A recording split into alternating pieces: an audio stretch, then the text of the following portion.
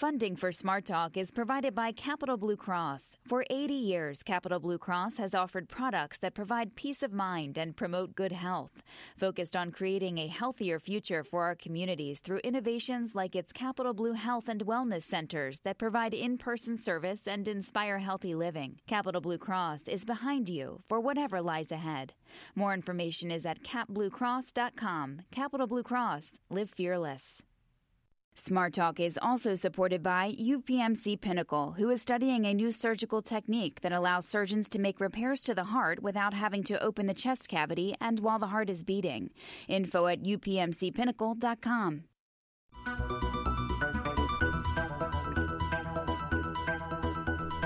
Welcome to Smart Talk. I'm Scott Lamar. In the 2012 midterm election, Pennsylvanians voted 50% to 49% Democratic over Republican in U.S. House races. One would think that near 50-50 political split among residents would be reflective in the delegates that were sent to Congress. But of the Commonwealth's 18 congressional seats, 13 were held by Republicans, 5 by Democrats, not the even split reflected in the electorate. This unevenness has been attributed to a process called gerrymandering, redrawing congressional district lines to favor one party or another. District lines are redrawn every 10 years following a census so that congressional delegates more accurately represent the will of the changing population. In Pennsylvania, the lines were drawn by the party holding the majority in the state house, in that case, Republicans. A joint effort between the Keystone Crossroads Collaborative of Pennsylvania's public radio reporters and Penn Live Patriot News has produced Over the Line, an examination of the state's redistricting process and the equity thereof. Joining us on today's program is WITF's Emily Previty, and from Philadelphia, WHYY's Lindsay Lazarski, both of Keystone Crossroads. Welcome to the program. Morning, Scott. Morning. Good morning. Also joining us is Wallace McKelvey. He's the State House reporter for Penn Live Patriot News. Wallace, welcome to the show. Glad to be here. If you have a question or a comment, give us a call, 1-800-729-7532, or send an email to smarttalk@witf.org. I have to admit that a few years ago, if I would have mentioned redistricting to someone on the street, often the look what I would get is eyes glazing over, that it wasn't an issue that was on a lot of people's radar. But today, I have to say that is not the case, that this is probably one of the priority issues for many people who are active in politics here in Pennsylvania. So let's start with the Over the Line project, describing it before we get into some of the nuts and bolts of what you found and what you're reporting on. Tell us about the project Over the Line, Emily. So that's a collaboration between Penn Live, WITF, and Keystone Crossroads. Lindsay Lazarski from WHYY, she's been reporting on the redistricting issue for about a year now, and so she's been contributing a lot from the Keystone WHYY end, and we have reporters contributing from WPSU and ESA in Pittsburgh as well. Wallace, Charlie Thompson, Nick Malosky are some of the reporters from Penn Live. Their editor, Teresa Bonner, who are contributing content to the project. And Wallace, you've been reporting on the redistricting issue for, 6 months to a year as well, correct? Yeah, it's a consistent issue, and it's most important right now because we're in this window of time where if you want to change the system, you need to work now. In Pennsylvania, the way the laws are set up, the way the Constitution works, you would need to pass the bill twice in the state legislature and then get it to a voter referendum in order to make any changes to how these districts are drawn.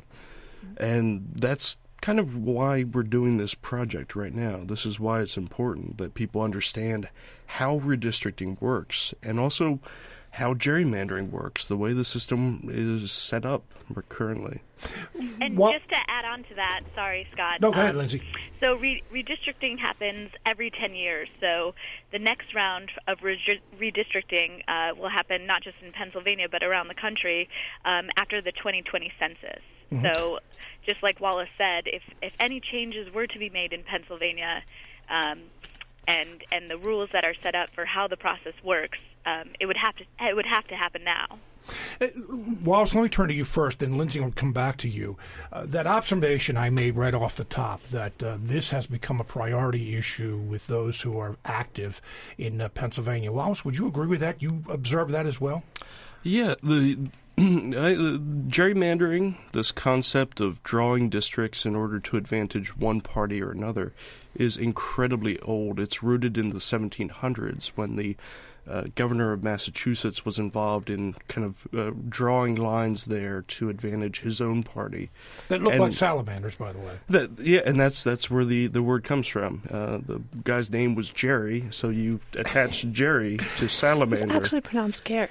I know. And then it changed over time, which is weird. But Emily for the trivia. I was going to say little trivia here. We'll hear that at a bar on Wednesday night. Right, yeah, there you go. Go ahead, Wallace. And so it's not new at all. And if you look back to the maps, even going back, a century or more, you see these weird little contortions that the districts take on.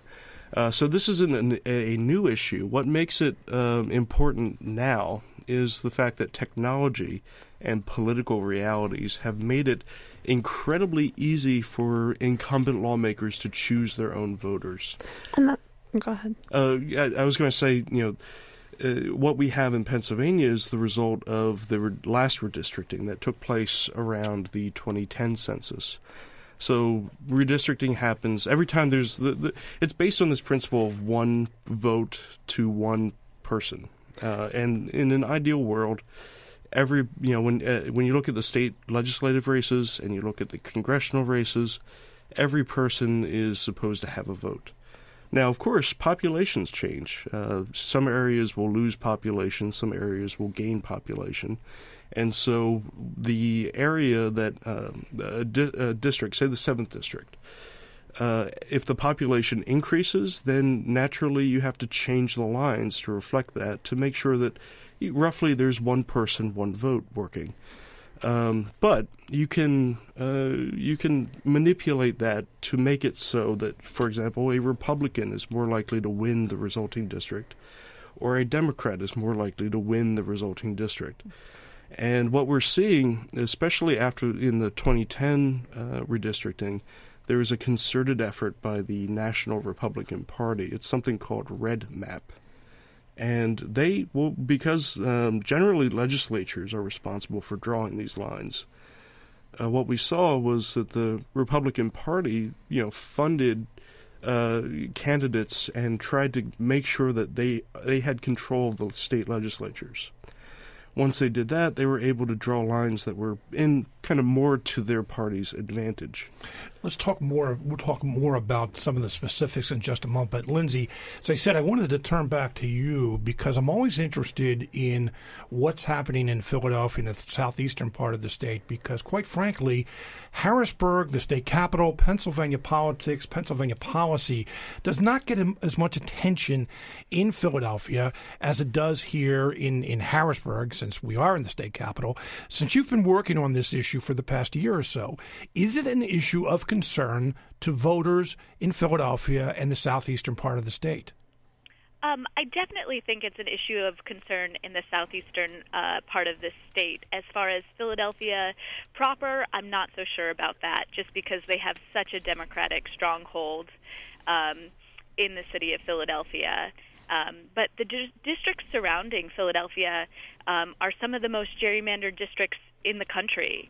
If you look at District 7, that has kind of become the poster child of gerrymandering, which is right outside of Philadelphia and includes, I believe, 5 counties in the state, and it's kind of become a joke.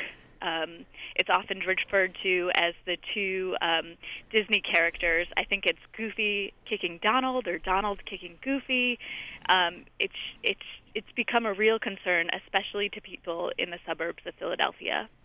But let me just point out, and I'm going to talk to Emily and Wallace about this as well, that those districts, and one thing that your reporting found, Emily, is that Pennsylvania's 67 counties, there are Republican majorities, meaning in the county commissioners, for the most part, are Republicans in 53 of those 67 counties. Lindsay, the counties that you're talking about are, for the most part, overwhelmingly Republican as far as the registration goes. I shouldn't say overwhelmingly. Some are. Chester County, for example, is one that where Republicans have a pretty big majority. So Republicans would come back and say, okay, you're saying this is an odd shape, but at the same time, there are Republican majorities there. Lindsay? Yeah. Oh, yeah, yes. And I think that if you look at voter registration rolls, you'll see that traditionally they have been Republican counties. We're talking about Delaware County, we're talking about Chester County, we're talking about Montgomery County and Bucks County, the suburbs of Philadelphia in southeastern Pennsylvania.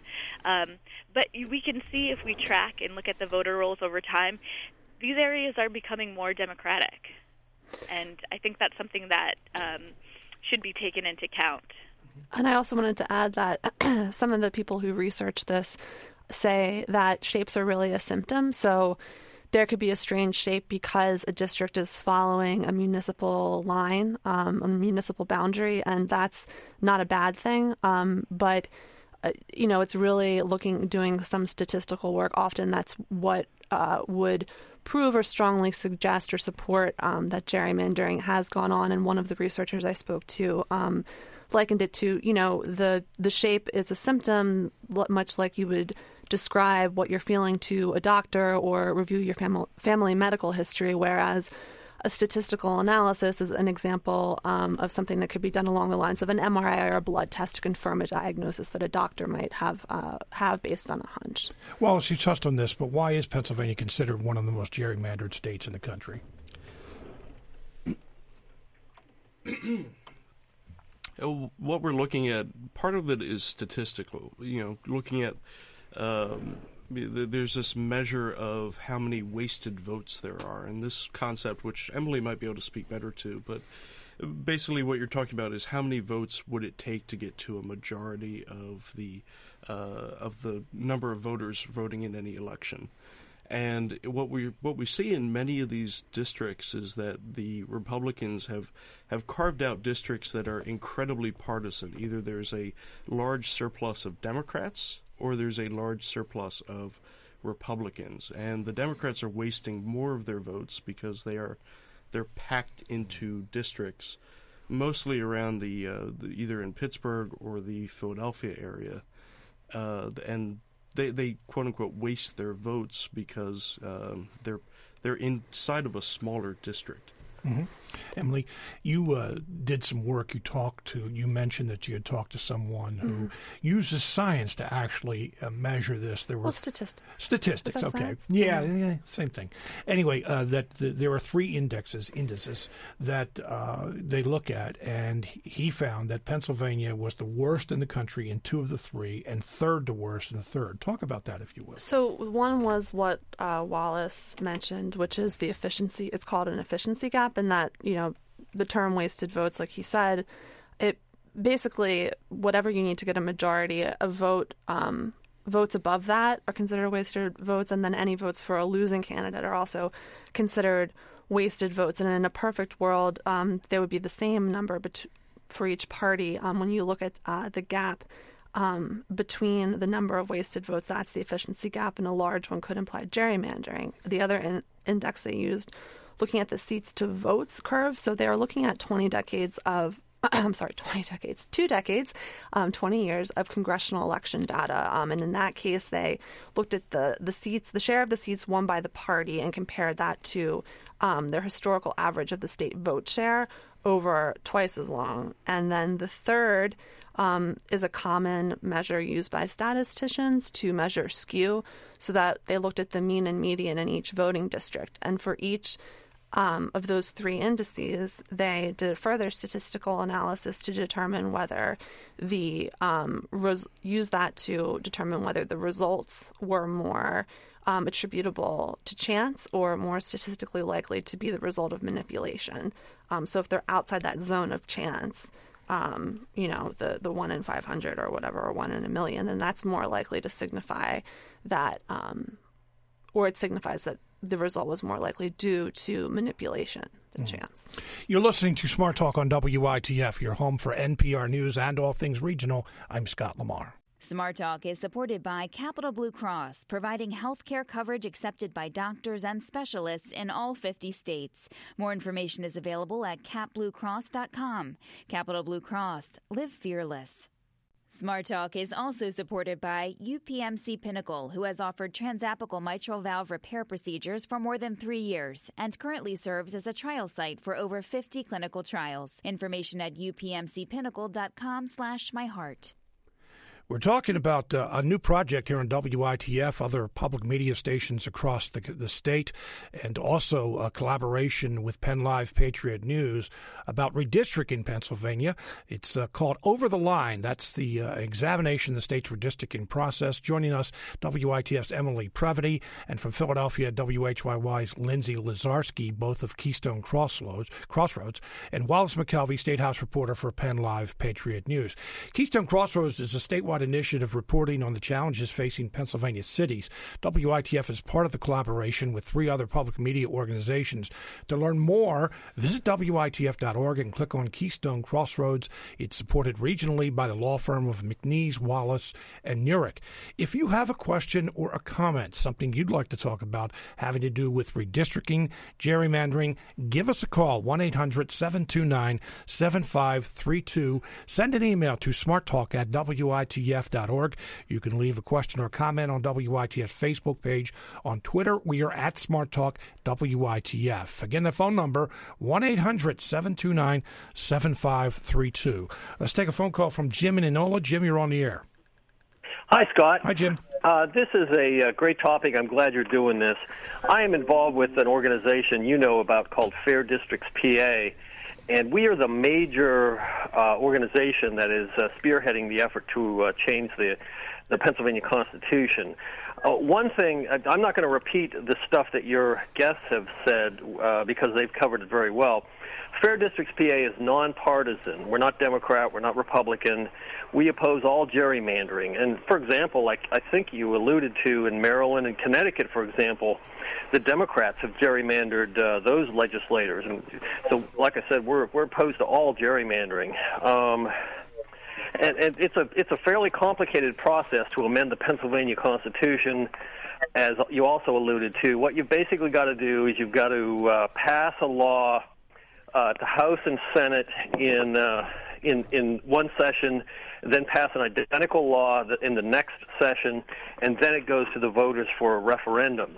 In order to have a law passed that would change the way that districts are drawn before the 2020 census goes into effect, we have got to pass a bill in the House and Senate in the 17-18 session, and then in the 1920 session, and then it would go to the voters.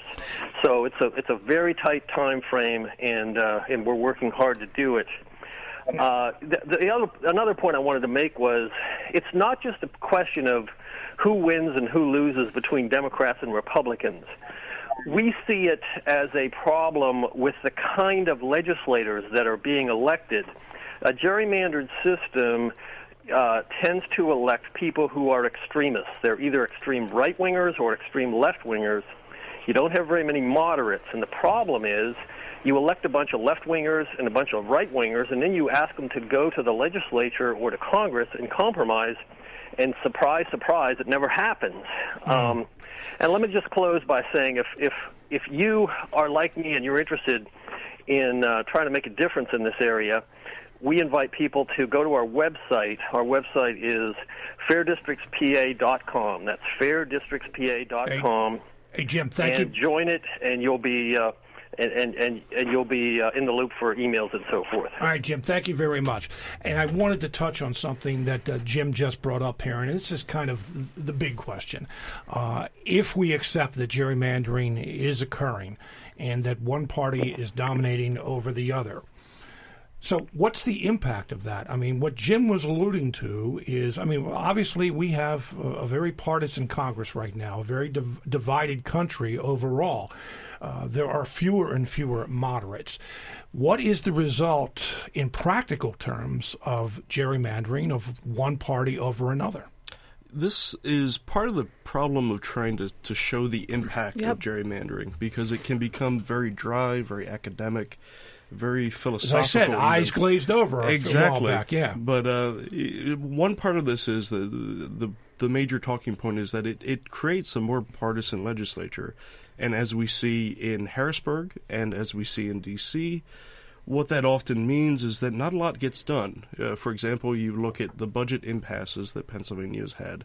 It's hard to draw a straight line from gerrymandering to the budget impasse. But there's a very compelling argument to be made that right now, the way the lines are drawn, both at the state level and at the congressional level, you're creating very safe districts where people, the only challenge an incumbent has in many of these districts is in the primary. If they're challenged either to their left or to their right, that means more extreme candidates challenge them for their party's nomination. And when that's the case, what you usually get is people who are hardliners who maybe are less inclined to compromise and work across the aisle. But there are other consequences as well that are less academic and philosophical. Val Arkush, the chairwoman of the Montgomery County Board of Commissioners, made a very cogent point when I talked to her for my story that ran today on Penn Live. She said that it's hard for her to point to anything specifically because she's not in that world. But in her view, there are probably many missed opportunities because in Montgomery County, what you've got there is the lines are drawn in such a way that Montgomery County, which tends to vote Democratic, is split between 5 different congressional districts. They have 5 different congresspeople, all men, and 3 of the 5 are Republicans. And none of them live in the district. So she said that, she doesn't know that any of them... In the county, you mean? None of them live in the county. Okay. Yeah, thank you for that correction. Yeah. Yeah. So I was going to say, then we have a bigger country. Yeah, that's a much bigger story. But so 5 congressmen, and none of them live in Montgomery County, which Montgomery County is a fairly large county. You're talking about, it's more populous than Wyoming, for example. So it's the third biggest populated it's a very county large in the state, county, yeah. and so when she says, she's not sure that there's anyone championing the county's issues. So, for example, in President Trump's budget proposal that came out earlier this year, it cut some funding to a transportation program that the county may very well be relying on for an extension of SEPTA service out from Philadelphia to King of Prussia, where the big mall is, and it's in Montgomery County. A lot of people live there. A lot of people would potentially benefit from the expansion of SEPTA services out there, a commuter rail line. So she points to that as one possible area where she doesn't know that anyone in Congress is fighting specifically for Montgomery County. I'm going to jump around on you guys throughout, and feel free to jump right back. But one thing that is very noticeable over the last 20 years or so is that, and even though the districts, if we accept that they are gerrymandered, there are very few, I don't know if I'd go that far or not, but very often there is not a competitor, that there are not competitive races that, say it's Republican running an incumbent. Democrats don't put up a candidate. If you don't have competition, it's going to stay this way. Lindsay, I heard you agreeing with that. Absolutely, and I wanted to jump in there and just say that it's been, as Wallace mentioned, it's been really hard to draw a line to say what is the impact of gerrymandering. But we know that there's sweetheart gerrymanders and there's safe districts. And just as you mentioned, a safe district means a non-competitive competitive election. Candidates aren't out there reaching out to voters, talking about the issues, holding debates, things like that. So it's kind of disengaging the public when an election is not competitive. And like you said, there are a lot of seats that that there's no competition. That there's no other candidate. No one running on the other side, and I think that is not good. Non-competitive elections is not good for representation. But even if a district is gerrymandered and one party has an advantage over the other, why doesn't the other party put up a candidate? It's incredibly costly to right, run exactly. a campaign. It's like incinerating money. If or not always necessarily, but they're going to look at where they can get the most bang for their buck, and so at least some of the time it's not going to be worth it. I think that's. Well, I understand where you're coming from, Emily, and I mean, yeah, that makes sense. But if you want to get your ideas out there, and even though you know that you're at a disadvantage as a candidate, as a party, it would seem to make sense that you at least put up some kind of competition.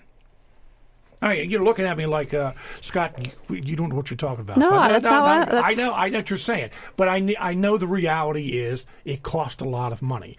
And you wonder whether you do want to incinerate that money. But at the same time, I just wonder if you and I think there's additional, and I know that this is stepping slightly away, maybe from what the main point that you're trying to drive at, but I think another result that we spoke about already was sort of more gridlock in legislative bodies, and so I think that in addition to it being a financial, sort of uphill battle, candidates may look at what the reality is, right, what they're working towards, what they're working to win.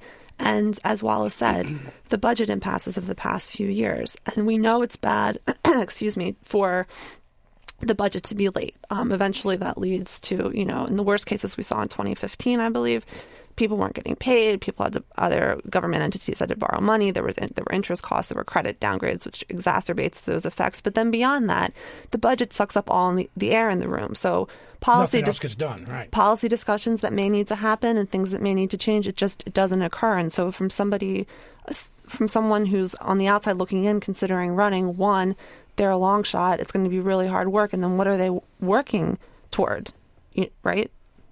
And there are some nuances here that I think now might be a good time to throw out there. First of all, you talk to people about gerrymandering, and it's, for example, there's Democrats tend to crowd into more urban districts. So there's a bit of a nuance here where, in some respect, Democrats do contribute to this problem by the fact that the liberal voters tend to go toward more urban districts. And what you end up seeing is, for example, Val Arca, she actually ran for a congressional seat, the one that includes North Philadelphia and part of Montgomery County, which is a heavily Democratic district. She's Democrat? Yeah, she's a Democrat. Okay. Yes, and she ran for Congress, but she had 3 opponents in this race, and this was a primary for the Democratic nomination. 2 of her opponents were from North Philadelphia, and they had a larger swath of the voters in that district at the time. She placed 3rd, and she was from Montgomery County. So a person from Montgomery County would have a very difficult time competing with a Democrat from Philadelphia. But what's that have to do with gerrymandering, though? I mean, that's the way the district's laid out. Well, if you look at the shape of the district, it's shaped a bit like a tuning fork. If you can picture I like the kind of images you guys are drawing up in our heads. Well, yeah. So you've got like a big glob in the center, and that's North Philadelphia, and then you've got 2 tentacles that kind of reach out toward the more liberal Philadelphia suburbs. And the way the district is drawn, it's drawn to include as many Democrats as possible. This is something called packing in the jargon of redistricting, which means you're trying to pack as many voters from the opposing party into a district as possible.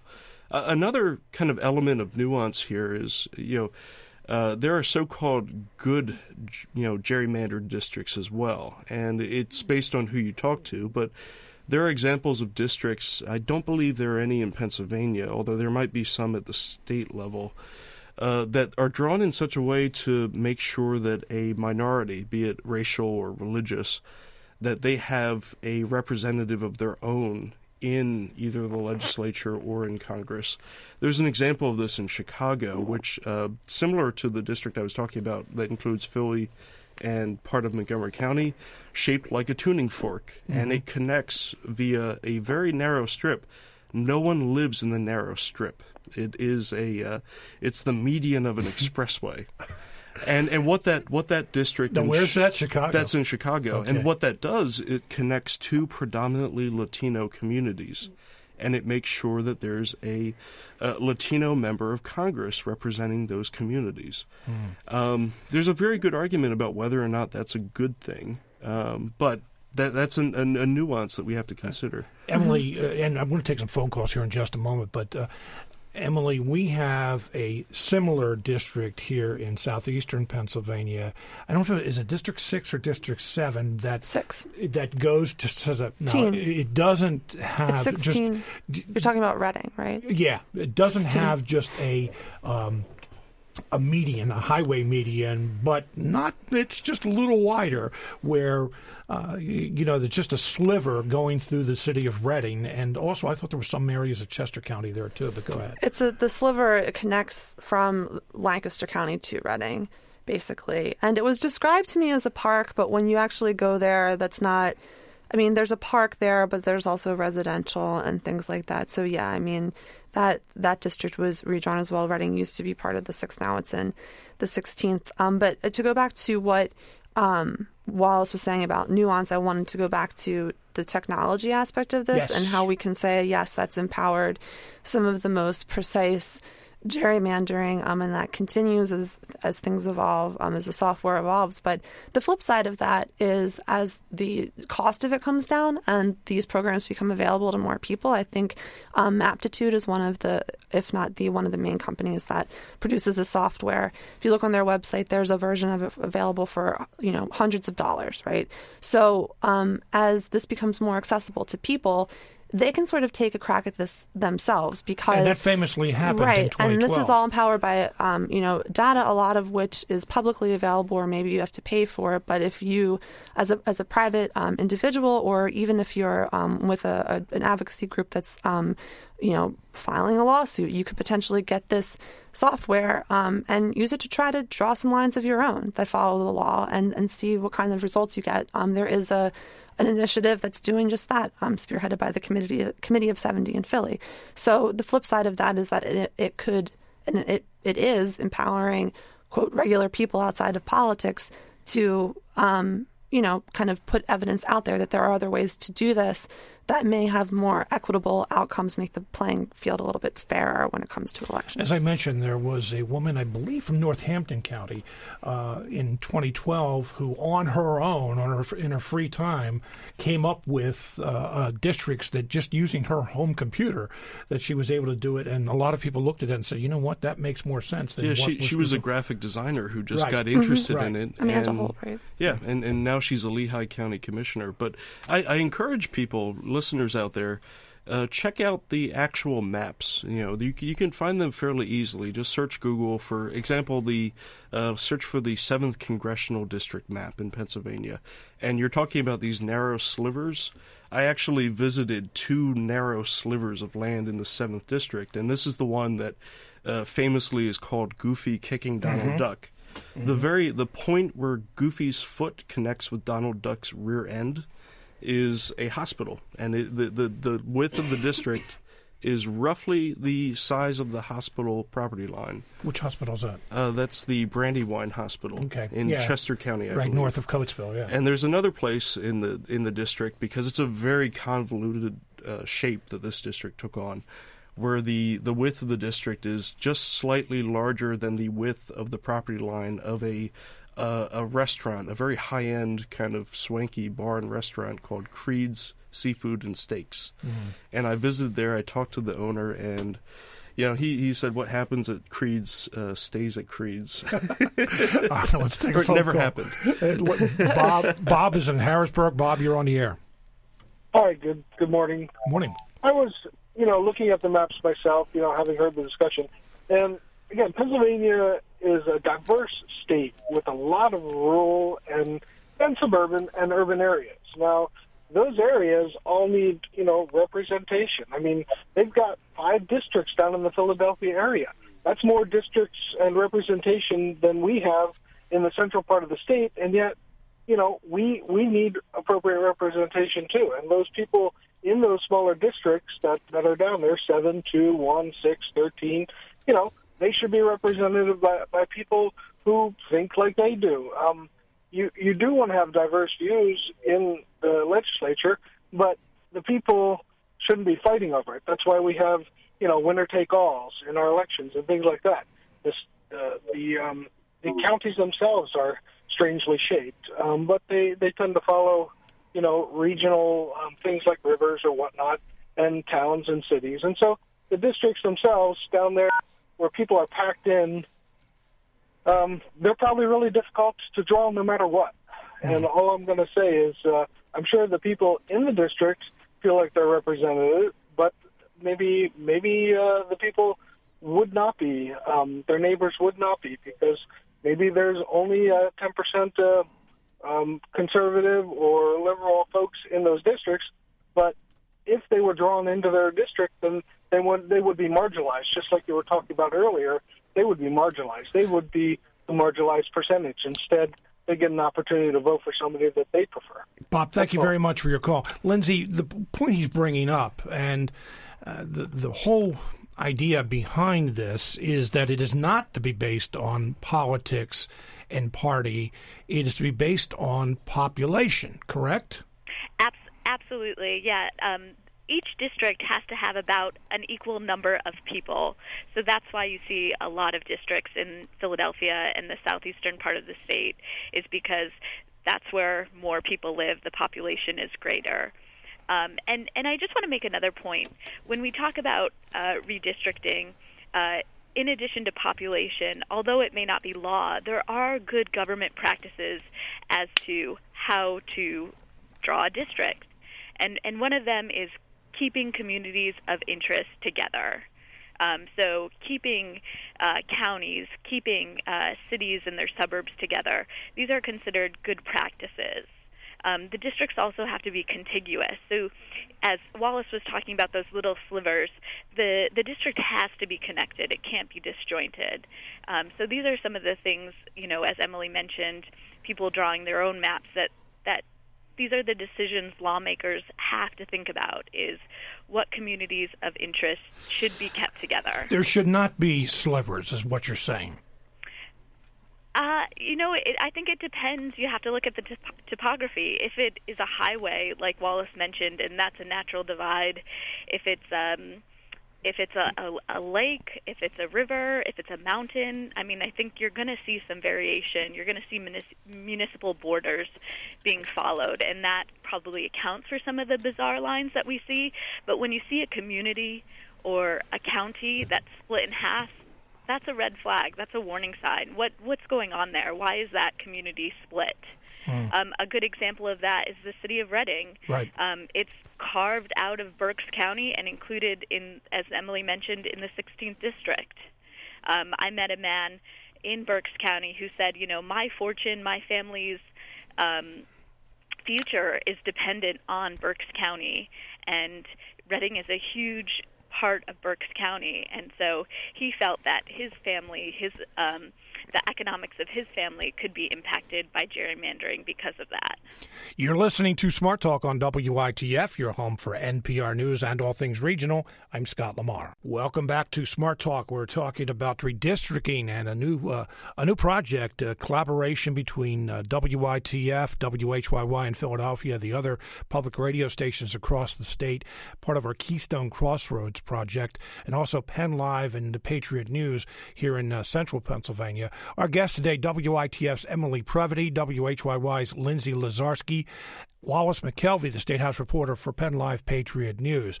If you have a question or a comment, give us a call, 1-800-729-7532. Send an email to smarttalk@witf.org. We have a lot of calls. I'm going to get to as many as I can here. Gary's in Juniata County. Gary, you're on the air. Hi, Scott. Hi, Gary. One of the things we complain about is some of these other countries where they basically just have one party. We're supposed to at least have two parties, and I would hope that someday we're going to have, 3 and 4 and 5 so we can govern more in a coalition kind of fashion. But when you go to an election and there are no candidates running because they know they can't win or there's just no chance, and then you add in the expense and the signatures and all the things you have to do to run, when you're beating your head against the wall, it makes you feel like your vote doesn't matter. And I think that's the critical point, is everybody would like their vote to matter. And I think that's what we lose sight of. And so with all the statistics and everything else, put that aside and let people know I have voted 48 years straight. I have never missed a vote for primary or general, and it really gets discouraging when there's, no candidates in your party that can run because they know they can't win. Thank you very much. Hey, Gary, thank you very much for your call. An opinion that, kind of touched on earlier of some of the realistic challenges in facing some of these candidates that don't run. Let's go to Blaine in York. Blaine, you're on the air.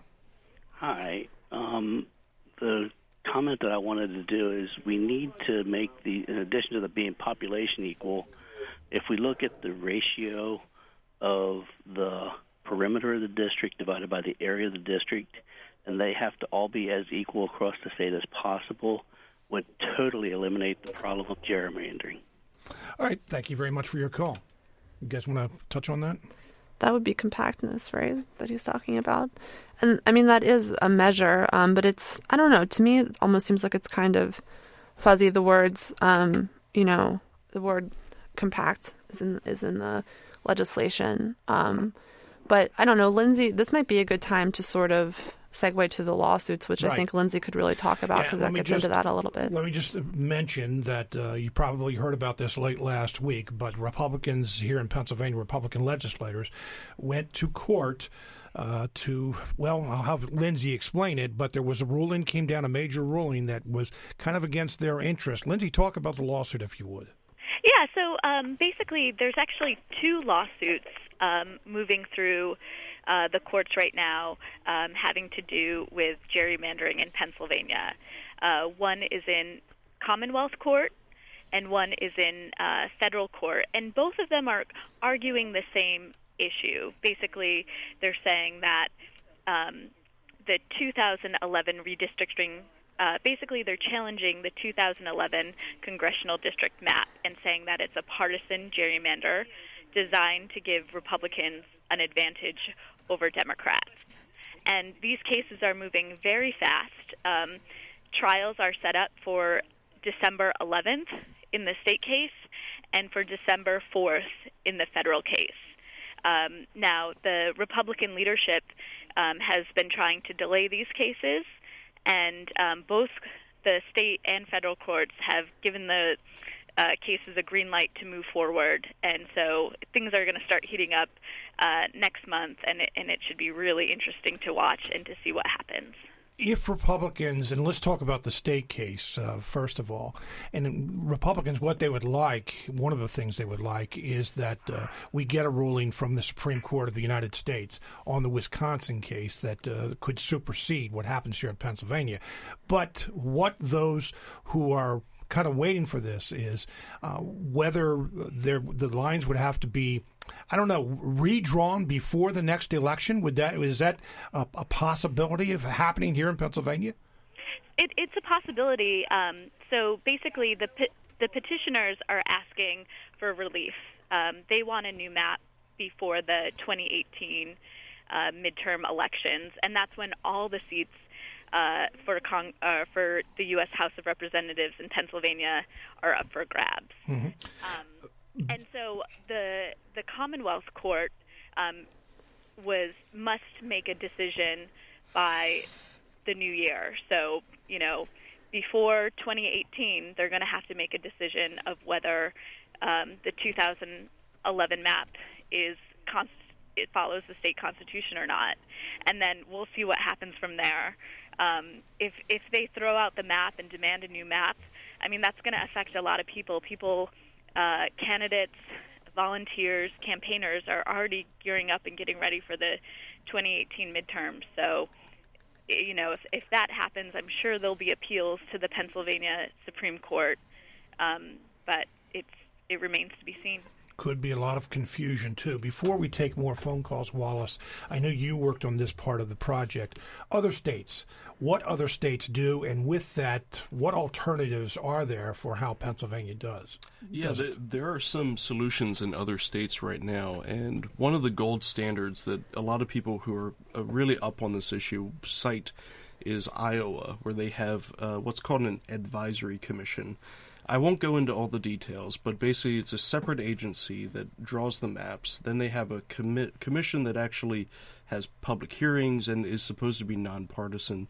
They offer these maps ultimately to the legislature, which will vote up and down, and the legislature has the opportunity to amend the maps that are put forward to it if they want to, if the maps fail, you know, to get a majority vote 3 times in their legislature.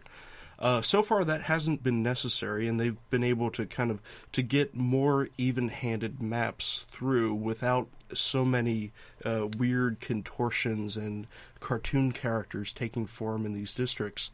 Although, if you actually look at what the results are, in Iowa, it hasn't really led to parity between the popular vote and the number of Republican elected officials. Part of that might very well harken back to this concept that Democrats tend to congregate in urban areas, and in Iowa, you've only got Des Moines, really, and that's where their one Democratic congressperson comes from. Another alternative is what we see in California and Arizona, and this is an independent commission, somewhat similar, where it's a nonpartisan commission that's created, with very strict laws, very strict regulations about people not having ties to specific candidates or specific parties. Some of the states that have them, and most of them are out west, they even say that you can't run for office for X number of years or months after you finish your service on this commission.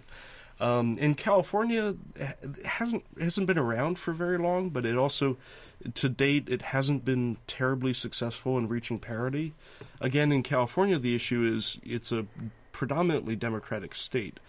And, most of the districts, at least so far in the elections that have happened since this system took over, Democrats still hold the majority of seats compared to their share of the popular vote. Arizona, which has a similar system to California, they have achieved relative parity between the parties on popular vote and actual elected officials. But the question I have to ask, is parity the goal? Because, we mentioned earlier, 53 of 67 Pennsylvania counties that are run by Republicans. Is parity the goal, or making sure that that if there are more Republicans in a district, that's not even considered?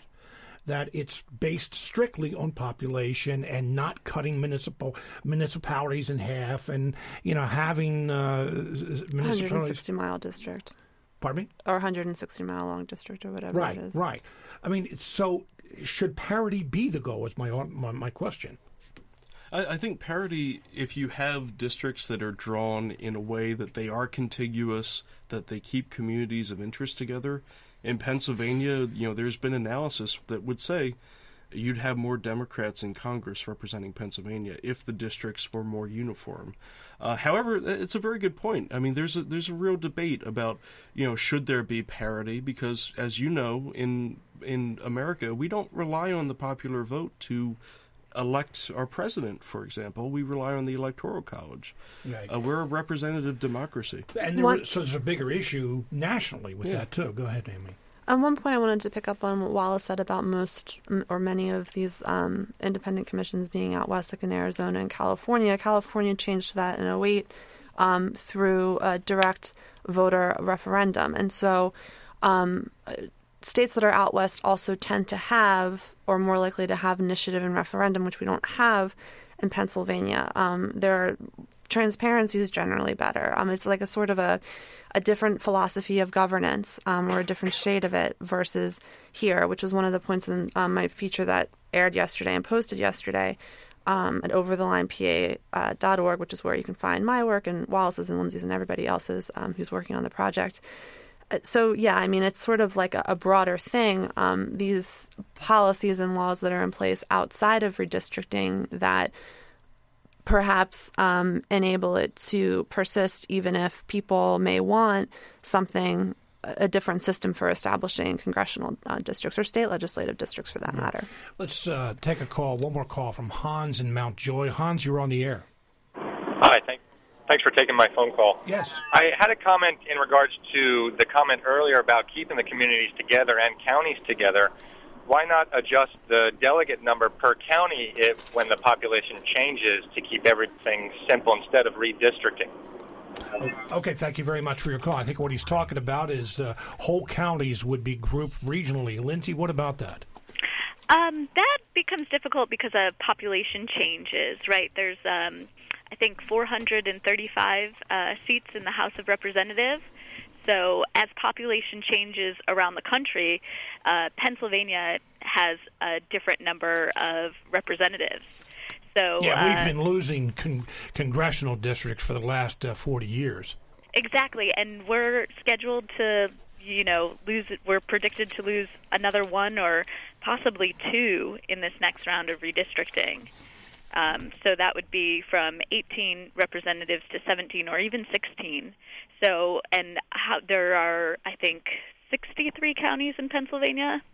I'm trying to think. 67, yeah. Sorry, 57 counties in Pennsylvania. So some will be divided, and you just want to think that those decisions are really thoughtful.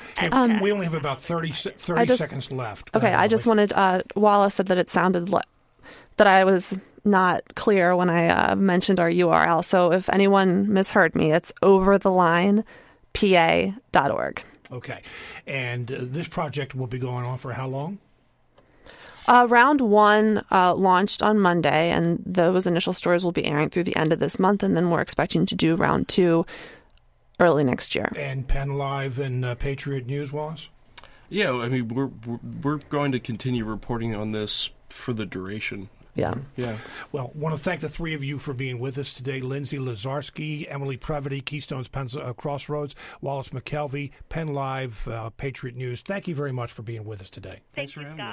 Coming up on tomorrow's program, there's a climate change conference going on in Bonn, Germany. We will hear directly from Bonn coming up on tomorrow's program. Smart Talk is produced by WITF as part of our mission to deliver relevant, high-quality programming. Support comes from Capital Blue Cross, which shares WITF's commitment to being a trusted resource in our communities. Capital Blue Cross. Live fearless. Smart Talk is also supported by UPMC Pinnacle. Its 11 principal investigators and 12 nurse coordinators conduct research efforts to advance cardiovascular medicine. Information at upmcpinnacle.com/myheart.